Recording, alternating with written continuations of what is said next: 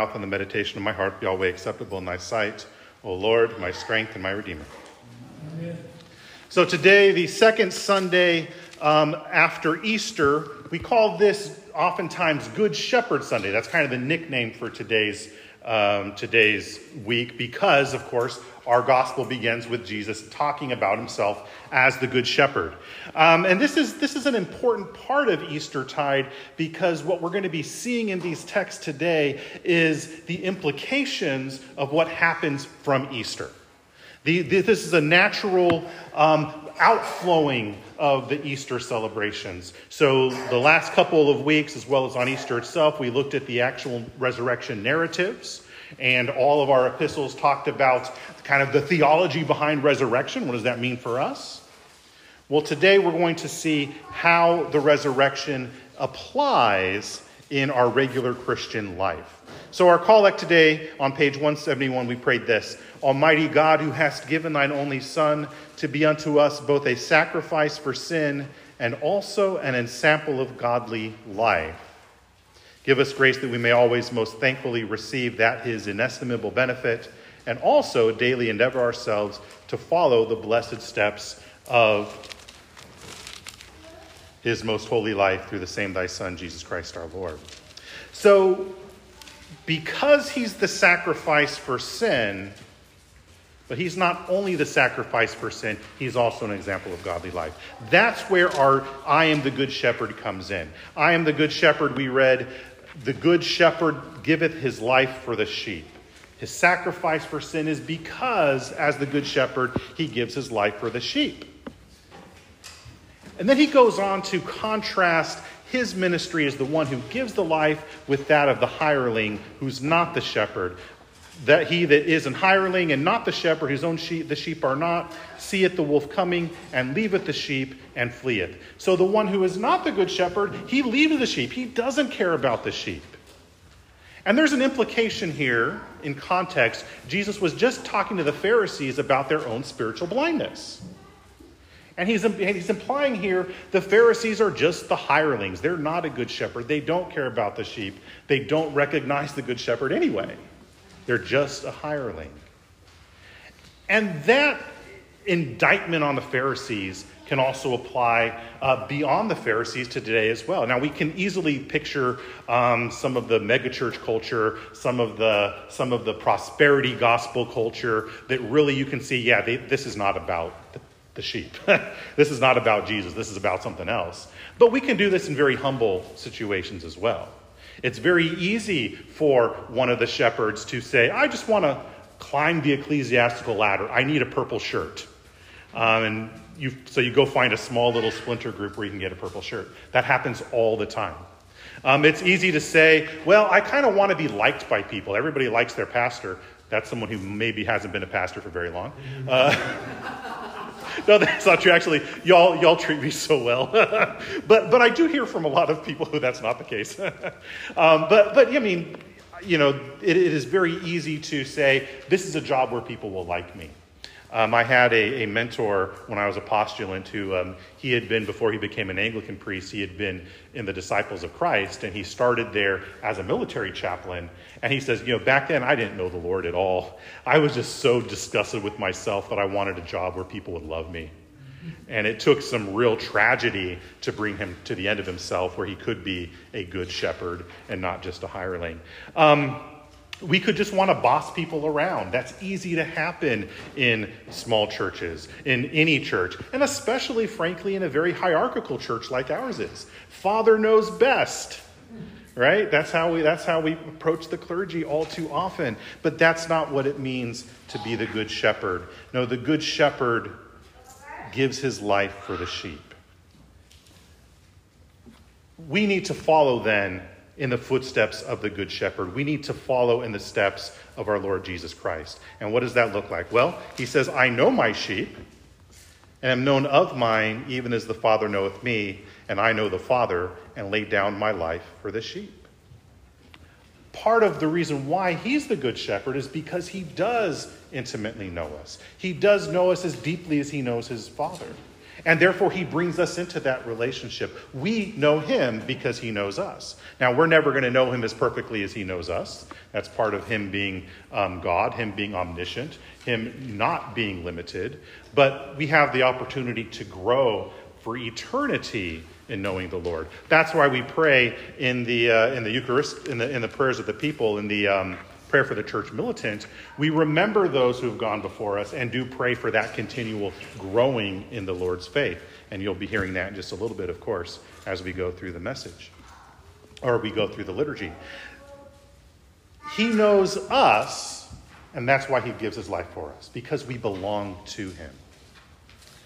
St. Peter then, in our epistle, he talks about some of the implications of that, which is because he knows us, because we're his sheep, because he's our shepherd, we follow him.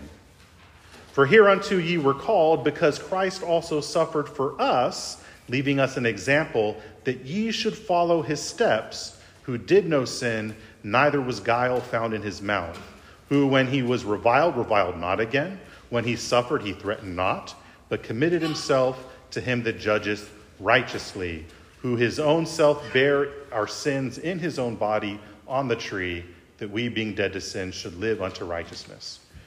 So he bears our sins so that we would be made righteous. And because we've been made righteous, then we can follow in that example, as St. Peter says, as our collect says. We follow his example. And Jesus says that the sheep follow him. Now, our opening hymn was based on Psalm 23. I'd like to turn there for a little bit as well. This is not something I typically do, preach from the Psalms. I don't usually look at the Psalms very much in our Eucharist stuff because we don't say them. But this is a really good example. And we do read through the Psalms every day during morning and evening prayer. Y'all have heard this before. The regular recitation of all the Psalter, the singing of all the Psalter, it's probably been the biggest benefit of my spiritual growth as an adult. But we typically don't do that in the Mass. But here today we're going to look at Psalm 23 in your prayer book, page 368, if you want to follow along. The Lord is my shepherd, therefore I can lack nothing. He shall feed me in green pastures and lead me beside the water of comfort. He's the good shepherd because he lays down his life. And because he's laid down his life and he leads us, we lack nothing. He gives us everything that we need. That's part of why St. Peter can say, if you suffer for righteousness' sake, it's okay. He suffered for you too. We don't have to be the ones providing for ourselves. We don't have to be the ones fighting for everything that we think that we should have. But no, the Lord provides for us. I can lack nothing.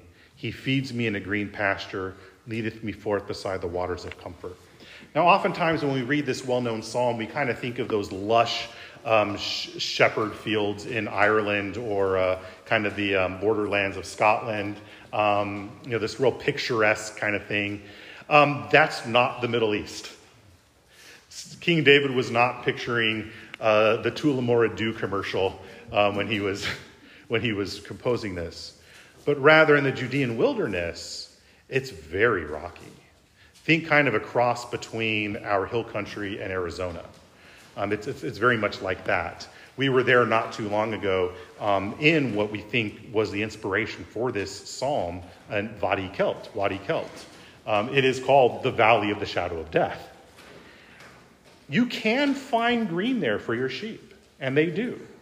It's these little patches here, little patches there, and colloquially they call those the green pastures. You need to have a shepherd take you to those green pastures. The sheep ain't going to find it themselves. Often the picture in kind of the more, especially British Isles shepherding is the shepherd drives the sheep ahead because the sheep, he just needs to keep the sheep going because they're going to, find a place and just camp out to eat. That's not the way it is in the Middle East. In the Middle East, the shepherd has to lead the sheep because otherwise the sheep won't find anywhere to eat. Same with the waters of comfort. In Wadi Kelt, there's a kind of a waterfall going down to the valley, and you can hear it when you're at the top of the valley, but you can't see it. The only reason why you know there's something there is because there's this green stripe by where the waterfall is. You need to find those waters of comfort. And if you've been in the Judean wilderness for a long time, those waters are indeed a comfort. The heretic of our tradition, Bishop Pike, famously got lost in some of those wilderness because he was trying to find something, didn't prepare, and he died. Bishop Pike died in the wilderness. His was more towards Qumran, which is even worse than the Judean wilderness, but still, it happened.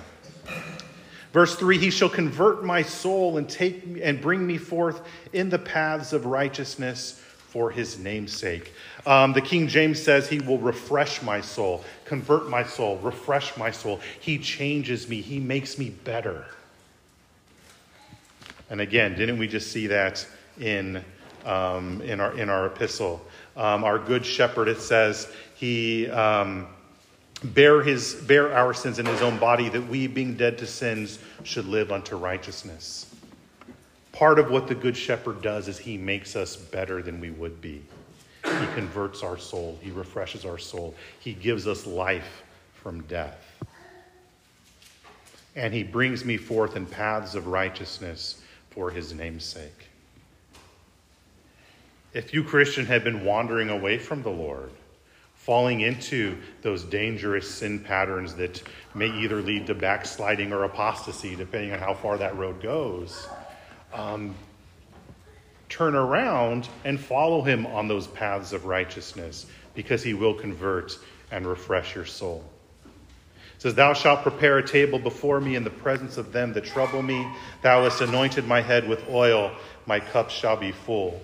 Our opening hymn, our processional hymn, rightly drew from this verse and kind of brought some sacramental implications there. A table before me in the presence of them that trouble me. In this world you will have tribulations, but he's given us a table to refresh us, to feed us spiritually, and anoint our head with oil so that our cup shall be full. Surely thy loving kindness and mercy shall follow me all the days of my life, and I will dwell in the house of the Lord forever. Because he's the good shepherd, his loving kindness and mercy follows us. We are surrounded by his grace. One of our collects says, may your grace both prevent and follow us. Go before us and follow us. He surrounds us with his grace so that we would be cushioned from the wiles of the enemy, from those destructive things that the world, the flesh, and the devil bring to us. That's part of what it means to be the good shepherd. And because of that, he brings us to dwell in his house forever. Going back to our gospel, he says, other sheep I have which are not of this fold. Them also I must bring. They shall hear my voice. There shall be one flock, one shepherd. There is not an Anglican heaven and a Baptist heaven. There's not a separate Anglican heaven from a Roman Catholic heaven. There is just one world to come. There is just one New Jerusalem, and he does gather us all together. Despite our grievous separations, despite the fact that we have not been one flock. Now, of course, in context here, he's prophesying the bringing in of the Gentiles, grafting in the pagans who turn to him into the family of Israel. So there's just one family. There's not two tracks to heaven, one for Jews, one for Gentiles. There's just one way that we're redeemed, and that's through our good shepherd. There is an extension that we bring forth from this today, of course. Just as there in Jesus' day, he was looking at that other sheep from the Gentile flock that were already his, they just didn't know it. So too, are there many lost sheep out there that don't know that they're his, but God will bring them in anyway. St. Augustine writes this. He says, St. Augustine writes, he was talking, you see, to the first sheepfold of the race of Israel according to the flesh, but there were others of the race of the same Israel according to faith. They were still outside. They were of the Gentiles, predestined but not yet gathered in. He knew those whom he had predestined. He knew those whom he had come to redeem by shedding of his blood. He was able to see them while they could not yet see him. He knew them, though they did not yet believe in him. And there are many of the nations spiritually that are still out there. The Gentiles spiritually who he is going to bring in, and he uses us to do so. That's part of why we have pastors, shepherds under the Good Shepherd, is to equip you all to bring in those that are lost, those that are wandering. Evangelism is a real thing. We talked about in our vestry retreat how this is something we want to do better as a parish. They talked about in Kigali, the big conference with all those bishops from all over the world just last week, how we want to be an evangelizing people. That's part of what it means to be a Christian. But the good news here that St. Augustine brings out is that he's already made that path open for us. Our articles of religion speak of election, predestination as a comfort. What does that mean? You're here because God wanted you here. You don't have to worry about did I wander into the wrong flock? No, he brought you into your flock. You belong to him. That's why you're here. And if you're here under the sound of the Bible, under the sound of proper biblical preaching from a good shepherd, partaking of the sacraments, just assume that you belong to him and act accordingly. When you have wandered, repent. When you have fallen away, come back. When you've been in the valley of the shadow of death, find comfort in the rod and staff of our Lord, those tools that he uses to protect us from the wolves. And follow him on the paths of righteousness for his name's sake. For he restoreth your soul. He converteth your soul. The Lord is your shepherd. You shall not want. In the name of the Father, and of the Son, and of the Holy Ghost.